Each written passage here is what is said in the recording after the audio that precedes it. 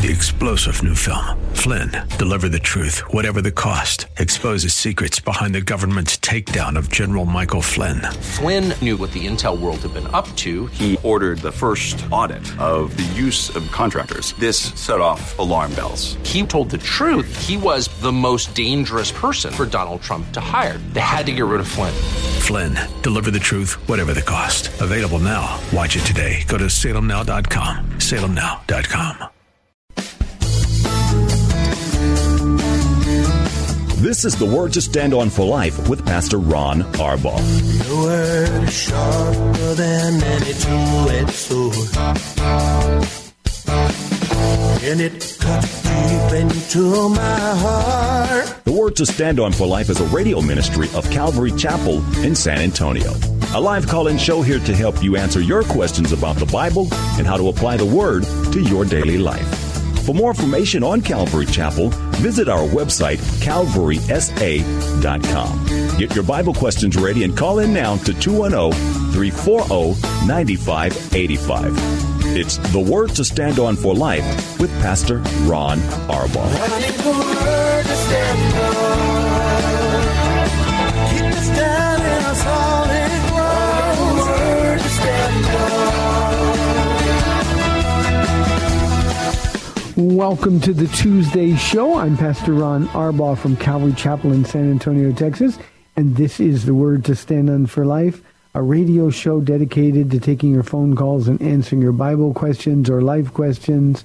More than anything, we want to encourage you and point you to Jesus. So give us a chance to do that. All you have to do is call us by dialing 210-340-9585. That's 340-9585. I started to laugh there for a moment because today I was on a conversation with another pastor, and he needed to send me some information. We're affiliating him with Calvary Chapel. And he said, okay, so what's your phone number? And I said, well, it's 210-340-9585. But that wasn't my number. That's the show number. I get used to saying this so often. So 340-9585. If you're outside the local San Antonio area, you can call toll-free at 877-630-KSLR. Numerically, it's 630-5757. If you have a question you'd like to email, you can email us the question by emailing questions at calvarysa.com. And if you would like to use our free Calvary Chapel mobile app, you can send your questions in that way. If you're driving in your car, the safest way to call is use the free KSLR mobile app. You can use the hands-free feature of your phone, then just one button, call now, and you'll be connected directly to our studio producer. A lot to talk about today, so let me get right to what's going on.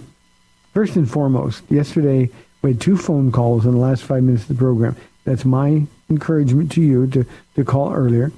But we had 2 calls. One of them was a normal call, but the second one by a young man named Matthew was really, really important. And I just didn't have time. The computer cuts us off at a hard break at the end of the program, so we were just done. And I said, Matthew, please tune in at the beginning of the program tomorrow, and I'll address it. I was able to give him some generalities, but I really want to deal with this because there's so many people that feel like Matthew. Now, Matthew's call was, he said, and I'm going to paraphrase very quickly, that he feels like a mistake, can't do anything right type of a call, and how could God love him kind of thing. And what we need to know, we need to know this intellectually. This has to be written in our brain so that we know and can discern the lies of an enemy. God proved he loved us once and forever. He proved it. For God so loved the world. Matthew, you and I, we're in this world, and God proved he loved us. I never once have had to say, oh God, how do I know you love me? Or I've done so many horrible things. How could you love me? I've been blessed with enough faith. I've never asked those questions. And the reason for me, and again, I think logically, Matthew, I think sometimes logic is our friend. And I understood that he proved it undeniably so, when he took my place on that cross at Calvary. And that means necessarily that every time my emotions tell me something else, I can recognize that as a lie from the pit of hell. The devil came to kill, to destroy, to steal. He wants to steal the security that God has given you. He wants to steal that love that was proven once and forever. And in the process, if you allow him to do that, then he will try to destroy, to kill. He hates Christians. He doesn't want Christians to spread their joy. He wants us to live defeated lives. And so his question from the beginning was, did God really say? Now, in this context, Matthew, did God really say he loved you? You've got to make that decision for yourself. This is where you've got to toughen up enough to deal with the question intellectually. Did God prove that he loved you? And if he loves you, and if God doesn't change, and if God is love, all the things the Bible teaches us, well, then if he ever did, he still does. It's also important, Matthew, that we think in those terms, and the only way we can do that is to renew our minds. Romans chapter 12 says that we need new thinking, and we get that in the Word of God, that we are transformed by the Word of God. So Matthew, in spite of emotions, in spite of the things you're going through, in spite of the things that maybe other human beings have told you throughout your life, you've got to know that God so valued you that he gave everything he had just to purchase you. I'm going to read a parable that Jesus told Matthew. I'm going to read two of them, in fact. And this is Jesus describing you. He said again, the kingdom of heaven is like a merchant looking for fine pearls. Matthew 13, verse 46 says this, when he found one of great value, he went away and sold everything that he had and bought it. Now, in the world that Jesus lived in, Jews detested pearls. They were unclean, and Jesus is telling this parable of a pearl of great value, and Jews will be shaking their heads. But you see, in that day and age, Gentile kings in the world valued them highly. And they would send merchants all over the world looking for pearls. And when they would find a bigger one, the bigger the pearl that the king was able to wear, the more powerful, the richer he was. So they placed an enormous value on him. Well, you and I are that Gentile pearl.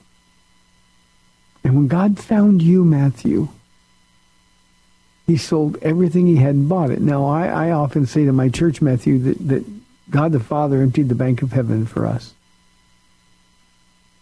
When Jesus pleaded with him 3 times in the Garden of Gethsemane, Father, if there's any way this cup can pass from me, if there's any way, let it pass. And 3 times the Lord was told there is no way. Now, Matthew, I want you to think about it this way. 3 times the Father told the Son Matthew was worth it. 3 times he said, if you don't die, if I remove this cup, Matthew will die. Matthew, you are valued to such a degree that Jesus endured the agony of the cross. He put up with mocking and insulting. Forget the pain and the torture. We all know about that. But he endured the agony of the cross thinking about you. You can imagine for a moment Jesus on that cross in unbearable pain, 12 legions of angels at the ready at any moment. All he had to do is call them, and they would be there to deliver him. And Jesus didn't say, it is finished, until he saw your name, Matthew, sort of roll by him from the Lamb's Book of Life. That's how valuable you are. That's not a mistake. That's a plan of a sovereign God.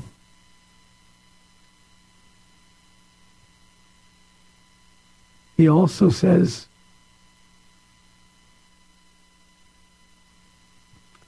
In the parable just above in verse 44, Matthew 13, the kingdom of heaven is like a treasure hidden in a field. When a man found it, he hid it again, and then in his joy went and sold all he had and bought that field. He bought a whole field, Matthew, because you're the treasure in that field. And this is what you've got to settle in your heart once and for all, so that when the enemy lies, and Matthew, he's going to keep pushing those buttons. But when you can discern, no, I know God loves me. I know I'm not a mistake. I know my value to God. When you can answer like that, the enemy will try to find some other way to approach you. But you've got to close this door. Also, I'd like to give you a homework assignment, Matthew. Open your Bible to the Song of Songs.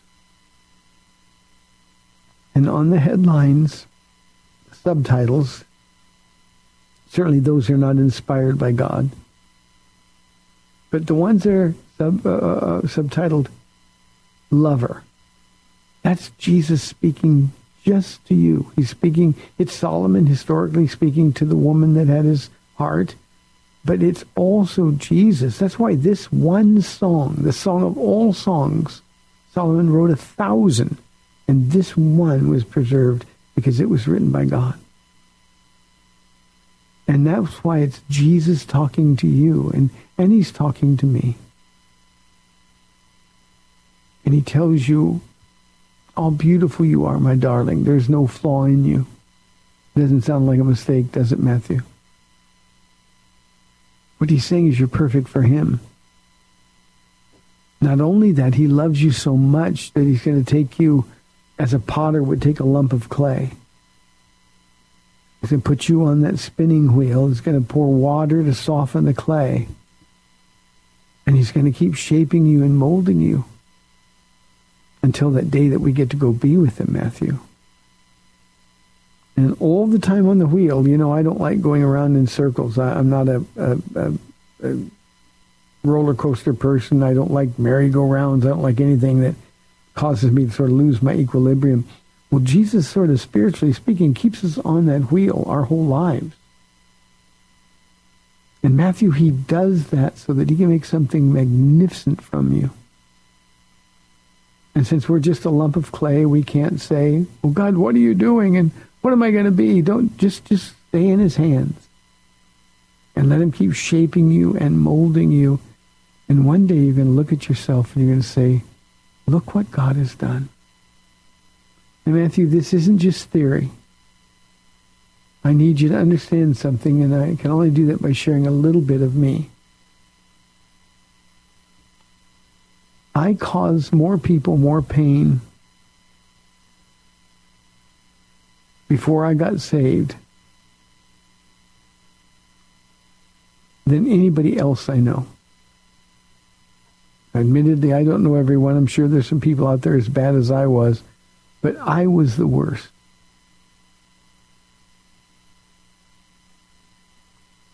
Paula prayed for me for 13 years. And even with all of that, I waited until I was absolutely broken and desperate before I called out to Jesus. And he met me in such a powerful way. I don't mean it was spectacular in the sense that nobody else was met in such a powerful way, because people are met that way all the time by the Lord. But it was an instant where my life was changed and transformed. That was 28 years ago, Matthew. And I am more convinced today than ever before that Jesus loves me. Know and understand your value to God. Recognize your discernment, the lies of the enemy. You've got to recognize the voice of the enemy just as it's important to recognize the voice of God. And when the voice of God and the voice of the enemy is sending different messages, you have to make a choice to listen to the voice of God. You need to be in your Bible just to get to know him better. This man loves you. He's crazy about you. And when you said yesterday that you think you're a mistake, couldn't imagine that God could love you. The only reason you'd think that, Matthew, is because you don't know the promises that have been made to you in His Word. Let what you know overwhelm what you feel. And Matthew, I'm going to be praying for you, and I would ask from time to time if you just keep in touch, let us know how you're doing. You broke my heart yesterday, and not because you did anything wrong, but because God wants so much more. He has so much more for you. And I want you to embrace every bit of it. Jesus said, abide in Him and He will abide in you. And when you're abiding in Christ, just be with Jesus. When that's true for you, Matthew, you'll be able to hold on to what you know and deal spiritually with how you feel.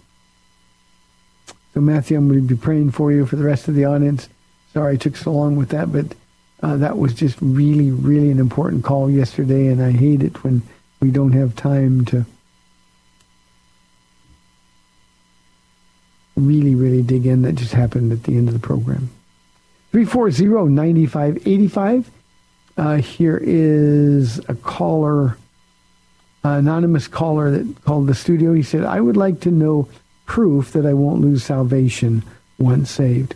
Anonymous, Ephesians chapter 1, verse 14. That's all the proof you need. God gave us His Spirit as a deposit, a down payment, literally. It's like earnest money when you put something down on a house. It's earnest money to show that you're sincere. God did that for you, and He gave you the Holy Spirit, guaranteeing your salvation. Now, God's guarantee is as rock solid as a guarantee gets. I had a question similar to this yesterday, and I said, if I guarantee you something, well, my guarantee is not all that good. But God's is immovable. And that one verse can't be exegeted away. Nobody can rationalize it away. It doesn't matter how you feel. If you belong to God, if you've been born again, you've been given the Spirit of God as a down payment, guaranteeing your inheritance in heaven. Now, anonymous caller, there's a couple of things that I want to deal with here, because one of them is simply this. A lot of times we feel insecure, or we fear being insecure, because there's still sin in our lives, sin that we're not dealing with. Galatians 5 and 1 Corinthians 6 talks about certain lifestyles, bad fruit.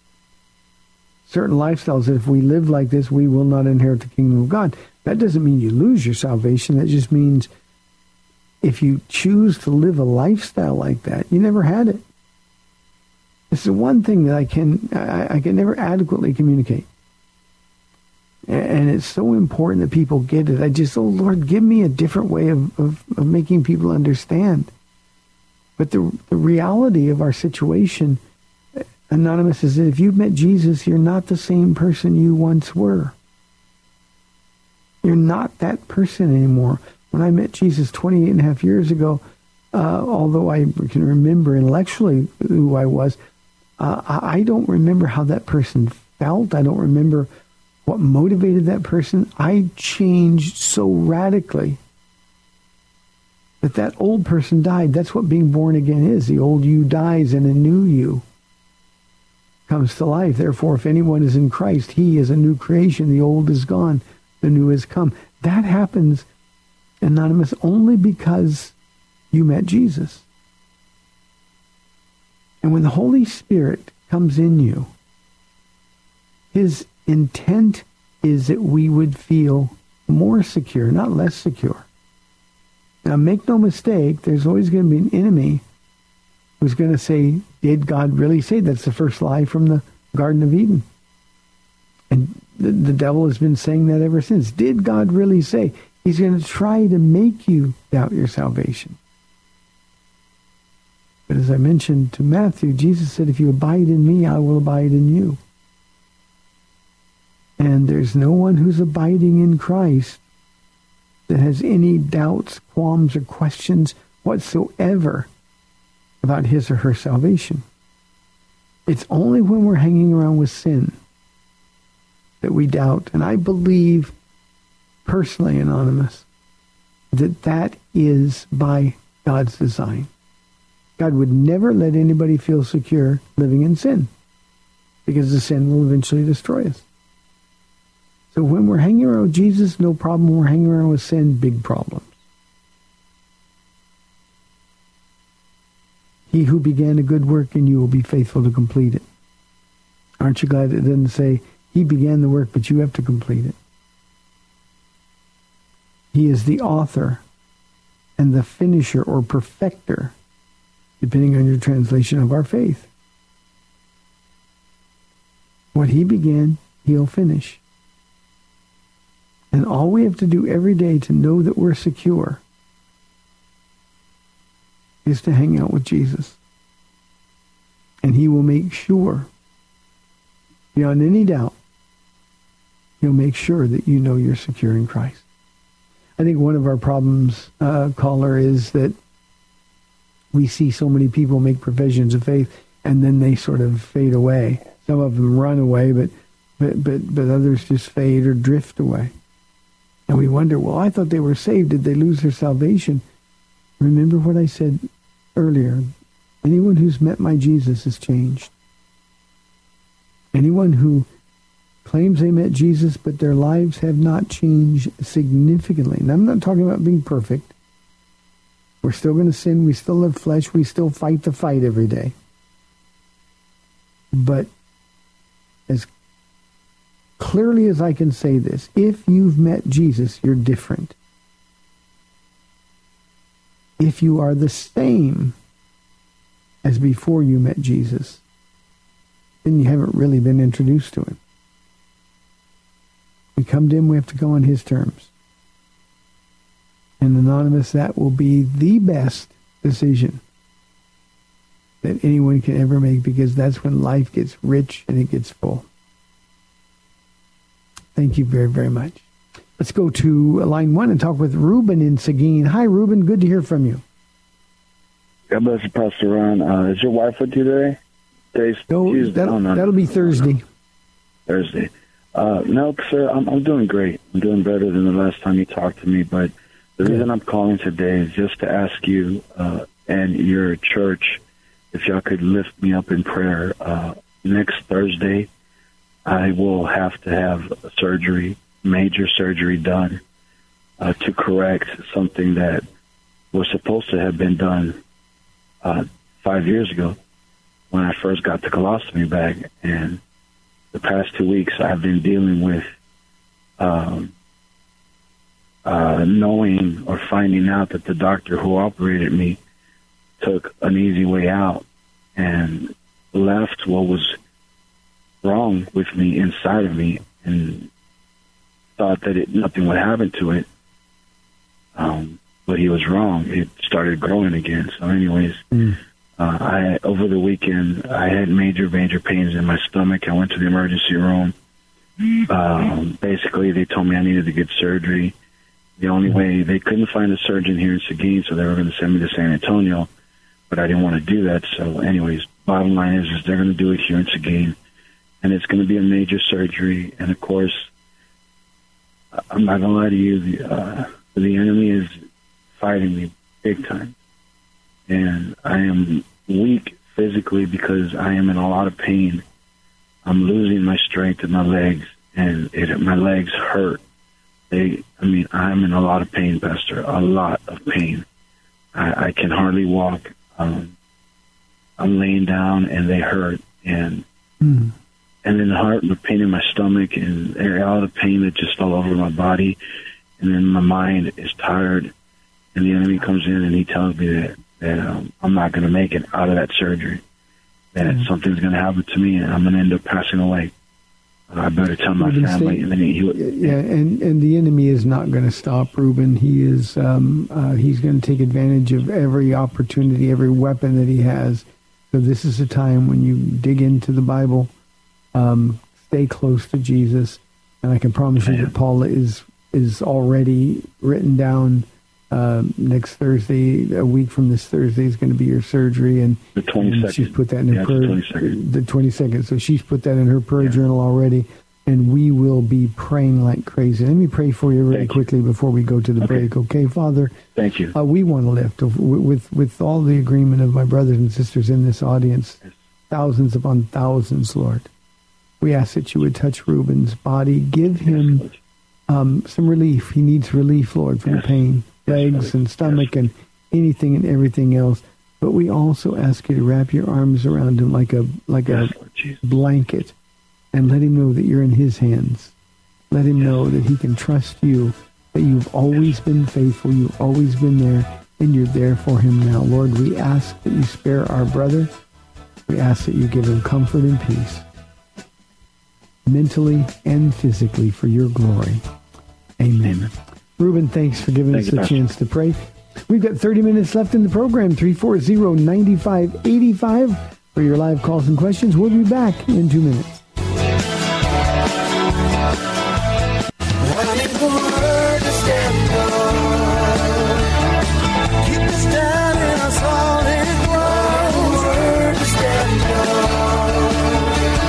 Welcome back to the Word to Stand On for Life. We're taking your calls at 340-9585 or toll free 877-630-KSLR. Now, here's Pastor Ron Arbaugh. Welcome back to the program. 30 minutes left on the Tuesday edition, 340-9585 or toll free 877-630-KSLR.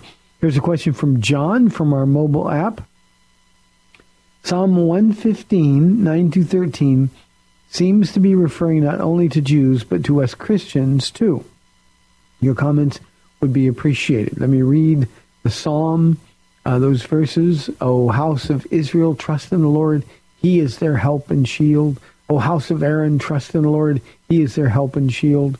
You who fear him, trust in the Lord. He is their help and shield. The Lord remembers us and will bless us. He will bless the house of Israel. He will bless the house of Aaron. He will bless those who fear the Lord, small and great alike. John, there are applications, of course, for Christians, but this is an entirely Jewish psalm.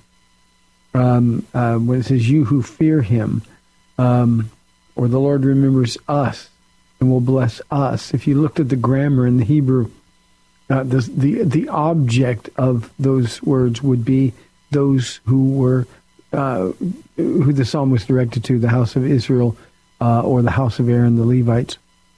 So this isn't at all speaking of Gentiles, those of us in the church.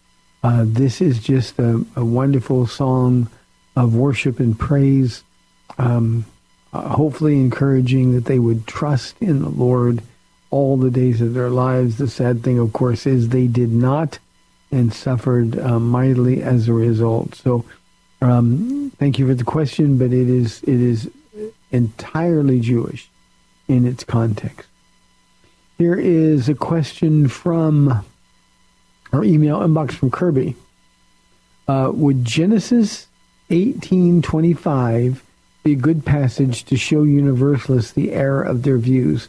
Do universalists believe in the Bible? Let me read Genesis 18:25, and then I'll deal with the question. It says, far be it from you to do such a thing, to kill the righteous with the wicked, treating the righteous and the wicked alike. Far be it from you. Will not the judge of all the earth do right? Now, obviously, Kirby, the context of Genesis 18 is Abraham negotiating with Jesus when he and the destroying angels are about to go in and destroy Sodom and Gomorrah. And yes, it would be a passage to show them their error. The problem is, you said, do universalists believe in the Bible? And the answer is no, they don't. You know, they may say they believe in Jesus, but they don't want a certain part of Jesus the justice and the holiness part. But Genesis 18 makes it clear. And by the way, this is also a proof text for a pre-tribulation rapture of the church. This deals with God's character, and while there's local application for Sodom and Gomorrah, there's a principle here that God cannot treat the righteous and the wicked alike. So just as somebody who's evil and rejects Jesus Christ can't go to heaven, the truth is when God pours out his wrath on this world at the end of the age, Christians can't be here. Far be it for you to deal with the righteous and the wicked alike. You know, this is when Abraham was negotiating. If there's 50 righteous, 40 righteous, 30 righteous, and he kept going lower and lower, and God kept saying, oh, if I can find this many righteous, okay, I won't do it. And what Abraham said, based on his knowledge of God's character, he said, you can't do this. If there's any righteous there, the righteous have to save them. Because you can't deal with the righteous and the wicked alike. And it always frustrates me, Kirby, when people are well, I believe in post-tribulation rapture of the church, that the church is going to go through the Great Tribulation or the pre-wrath or the mid-tribulation group. Well, you know, we're going to experience some of the Great Tribulation. The Great Tribulation is God's wrath being poured out on a Christ-rejecting world. Well, we haven't rejected Christ. God's wrath was poured out on him in our place. And so if we understand that, then we know for sure that we can't be here during the Great Tribulation. Kirby, the real problem with universalists is that they simply are letting their emotions override their ability to reason. It so upsets them that God would send anybody to hell forever that they've just decided, in many cases, because they have loved ones who have gone on, and if universalism is not true, then their loved ones would be in torment. I think as Christians, we got to be honest about that. I've got family members, people that I love dearly, who died apart from Christ. And they're in torment. Now, that breaks my heart, but God honored the choice that they made while alive. He honored that choice in death. They wanted to live independent of God. In life, God says, okay, in death, I'll let you be independent of me. We call that hell, and there's torment. So, Genesis 18:25 is a good passage both ways, as I described it. But remember that they simply reject the holiness, the justice part of God's character. Thank you for the question, Kirby. Here's a question from Nacho, our email inbox. Regarding Noah's curse on Canaan in Genesis chapter 9, 25 through 27, can that be attributed to the modern-day conflict in the Middle East between Jews and Arabs? Even though the Canaanites were wiped out, as we see in Joshua 9 and in Judges, has Noah's curse extended to this time? Part of the reason I ask is that in verse 27, Noah prophesies about future Gentiles being together with Jews, meaning Christians being in the family of God. So as the prophecy about us Christians is true, extending all these years to today, could the curse on Canaan be seen in the same light to be extended all these years to thus explain the real motive of today's conflict between Jews and Arabs?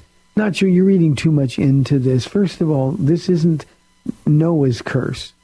This isn't God cursing. This is Noah. And in this particular passage, Noah is simply living in his role as a prophet. So in his anger, God is using his anger. In his frustration, God is telling the future. So this isn't a curse. Let me also say that for many, many generations, the Canaanites were thought to be the origin of the black race of peoples, the Ethiopians, the Cushites of the ancient world, and so they decided that we were going to be racist because God cursed blacks, so we have to hate blacks, and none of that is true. None of that is true. It's also true that Noah is really speaking to Ham's sin. And Canaan, of course, is a descendant of Ham. We know that God doesn't punish the son for the sins of the father. So this was just a rash statement, however true prophetically. It has nothing to do with the Jews and the Arabs today. It's simply Ham, who is guilty of more than what it appears. He didn't just walk in and see his father's nakedness.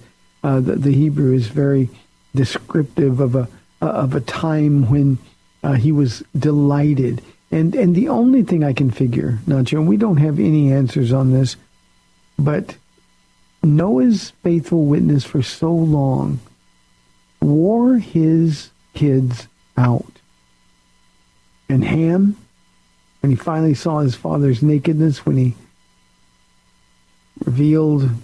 was revealed his father wasn't who he thought he was, he delighted in the fact of his father's failure. Now, there's a lot of lessons. I don't have time to go into them now, but I think the lesson is it doesn't matter how we start, we have to finish well. I studied Noah just last Friday night in Hebrews chapter 11. Great character, but I think we've got to understand as Christians, when we're exposed, the whole world's going to find out, and we need to be on guard. So, Nacho, it doesn't have anything to do with the Jews and the Arab conflict. That more comes from Isaac and Ishmael, passed down through the centuries. And really it's a conflict between believing in God and not believing in God. There's a big difference between believing in God and believing in a God. And, of course, Ishmael believed in the right God, but his descendants certainly have not. Good question. Thank you very much. 340-9585. No calls on the board, so we've got time, space for people to call in. Here's a question that was sent in to us by Lorenzo. Good question, too. He said, how would a single man who's a believer go about finding the right woman to marry? Lorenzo, what a great question. But trust God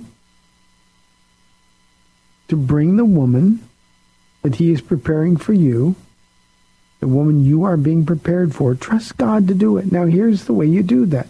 Serve the Lord. Surrender everything to God. Stop focusing on a potential mate and instead focus on Jesus. Jesus said, my sheep they know my voice. I call them by name and they follow me. If you're following Jesus and there's a woman out there that he has planned for you, it's impossible for you to miss her. It is impossible for you to miss her. So here's what you do. You let God finish the job of preparing you. Don't take matters into your own hands. Just sort of open your hands in prayer and say, Lord, he who desires a wife desires a good thing, a noble thing. Well, I want that blessing, Lord. And then tell him, I'm going to wait for you. I'm not going to take matters into my own hands. I'm going to wait for you to open your eyes. I have a young woman in the church, young to me. I've been around our church for a very, very long time. And, she's been single for a very, very long time. And she's just waiting on the Lord. Now, we'll see if it's God's plan for her to be single or to be married. But generally speaking, Lorenzo, God doesn't give a desire in your heart to be married and then sort of pull the rug out from under your feet. That's a desire that he's put in your heart. Trust him. Let me make a couple of suggestions. First one is positive. The others are negative. The positive suggestion is, as you're serving in church, keep your eyes open. Look around. People say, like it's some carnal thing, well, I can't go to church to find a wife. Well, why not? This is where you get to watch people in terms of their walk with Jesus. You get to judge their hearts, and I don't mean in a negative way, but you get to see their hearts. And so just keep your eyes open. And as you do that, God will bring you the woman who will fulfill the desires of your heart. Now, the negative observations that I indicated, I wanted to talk about. Do not resort to the ways of this world to find a wife. Every time I say this, people get mad at me because they met their wife online. That's only the exception that confirms the rule. It's like Gideon's fleece. We do that not because of great faith, but because our faith is weak. And there's just something faithless about going online to find a wife or a husband. I know we do it. I know there's an entire generation that has been raised with computers and think nothing of doing everything, managing their whole lives online. But when it comes to these important decisions, when you go shopping, you're going to be disappointed. Let God do the shopping. You know, we have a relatively new thing. I'm sure some of you take advantage of it. We don't. But, you know, you can call H-E-B or you can call Walmart and you can order your groceries and have them delivered. Well, what better way to deal with a potential spouse? You can call heaven. You can order your wife or your husband. You can tell him exactly what you're looking for, what you want. Just wait for him to make the delivery, and I promise you'll do that. The other thing that I would ask you not to do is employ worldly ways of looking for somebody, bars and those kind of things. Christians, of course, don't do those things. Trust Jesus. Let's go to line 1 and talk with Cindy in San Antonio. We've got David waiting on line 2. So, David, I'll get to you in just a moment. Hi, Cindy. Thanks for calling. Hi, Pastor Ron. I've got some of my I wonder questions, and it has to do with Noah's Ark. I'm kind of wondering, do you think, these are my questions, do you think there was only one window in the Ark? And if there was only one window, how did everybody get fresh air? Because if it has pitch on the inside and the outside, it would have been sealed so no air could get in. And then I was thinking about the animals, the carnivorous ones, that I wonder if God put a lot of the animals in a deep sleep so that they wouldn't have to be fed, because I can't imagine feeding all those animals what they would feed them. And then they'd have to clean the stalls, and if there's no other windows, how could they clean everything? And then I was thinking about the fact that the fish survived. It doesn't say anything that the fish were gone. Then I was thinking about the window itself, that the ark was a representation of God sending Jesus to save us. So if there was only one window, it would mean that there's only one way to God into freedom, and it was through that window of Jesus Christ.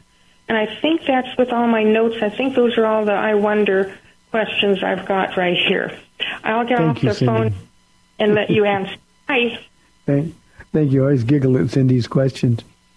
A couple of things. If I understand the construction of the ark, and I'm not an architect, and I'm not good looking at plans. I can read it, but as I understand it, there was an opening all the way around the ark, not a window the way we would envision a window, but there was an opening, so there would be constant circulation of air.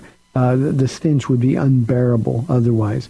I also think, Cindy, that God would have put the animals in sort of a hibernative state. It would have been the only way that those animals could have been managed. God, who is the master of animal life as well as human life, if he told them to sit and be still, then that's exactly what they would have done. Unlike humans, they don't question the Lord. So I think those are the things that you have to think about.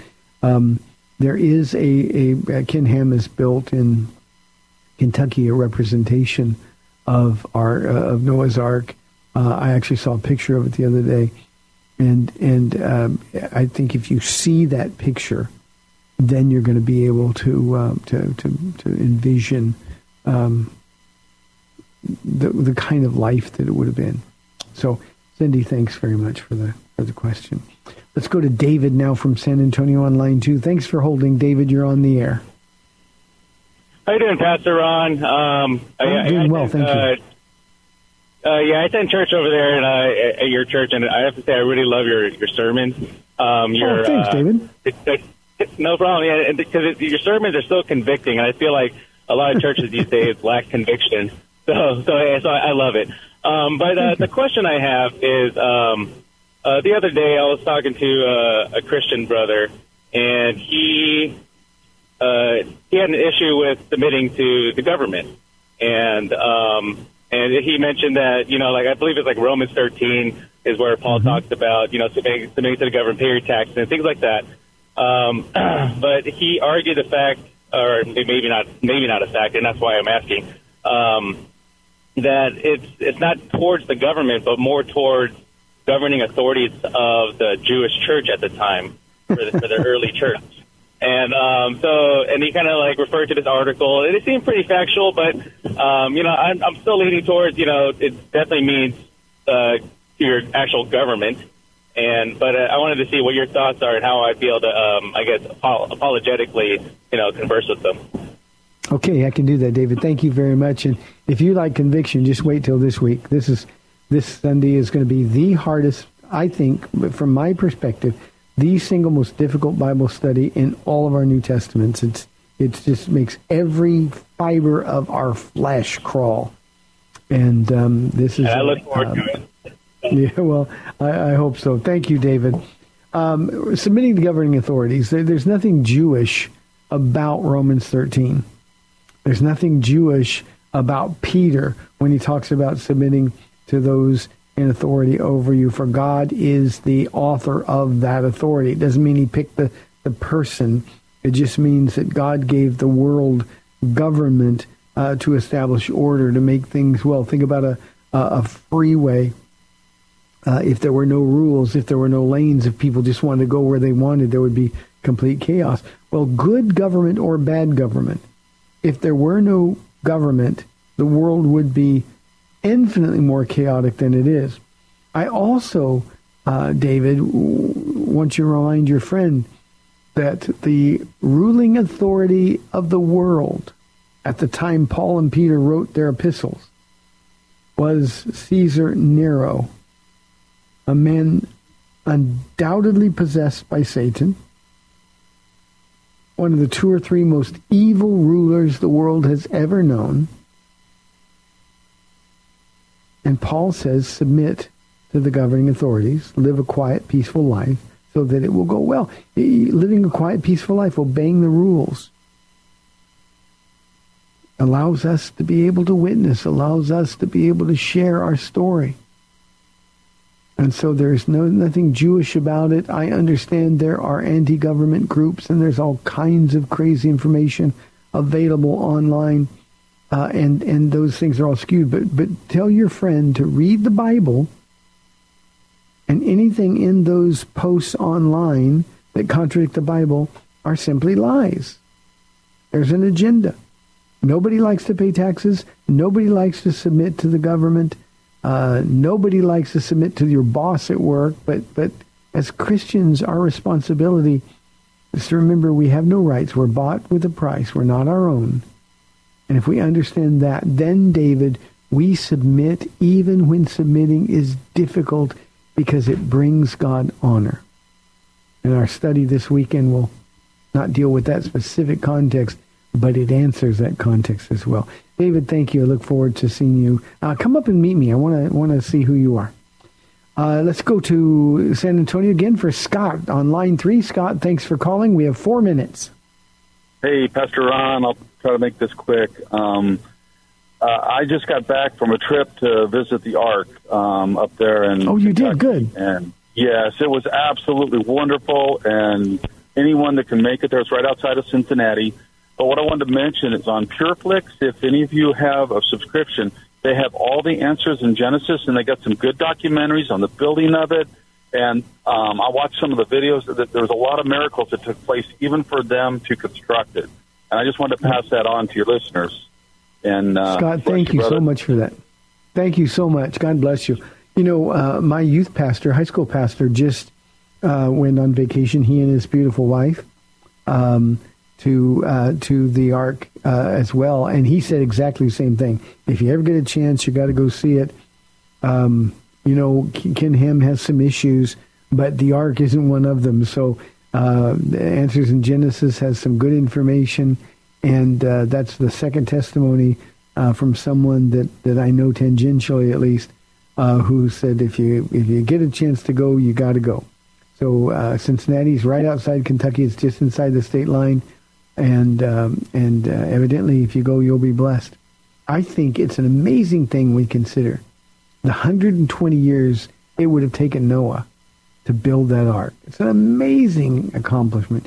You talk about miracles, just the day by day, week after week, year after year. Devotion, commitment, and passion it took, the faith it took.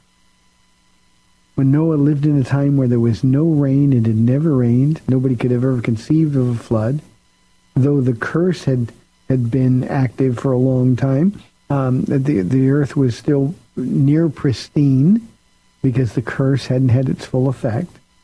And the result was a story, Hebrews chapter 11 says, Noah, a righteous man, a preacher of righteousness, we're told in the New Testament.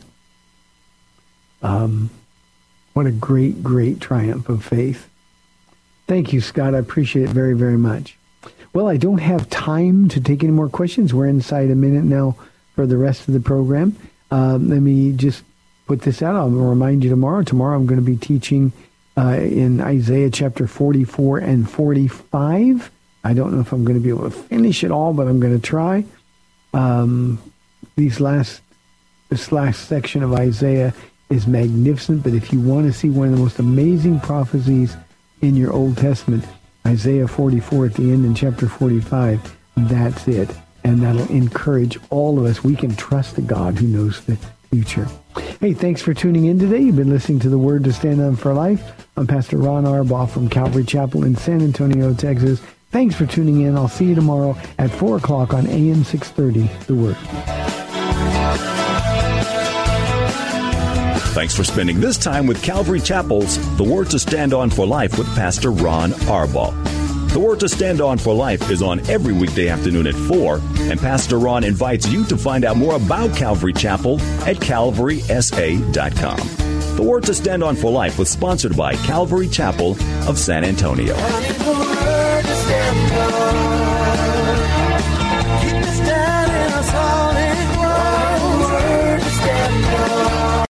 Three-star General Michael J. Flynn, head of the Pentagon Intelligence Agency, knew all the government's dirty secrets. He was one of the most respected generals in the military. Flynn knew what the intel world had been up to. He understood its funding. He ordered the first audit of the use of contractors. This set off alarm bells.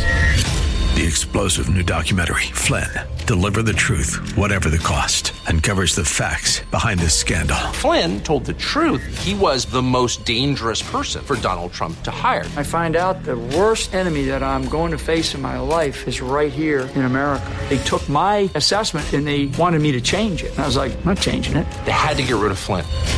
With in-depth interviews, archival footage, and never-before-seen personal records of the man behind the headlines. I just felt like I was drowning. Flynn, Deliver the Truth, Whatever the Cost. Available now. Watch it today. Go to salemnow.com. salemnow.com.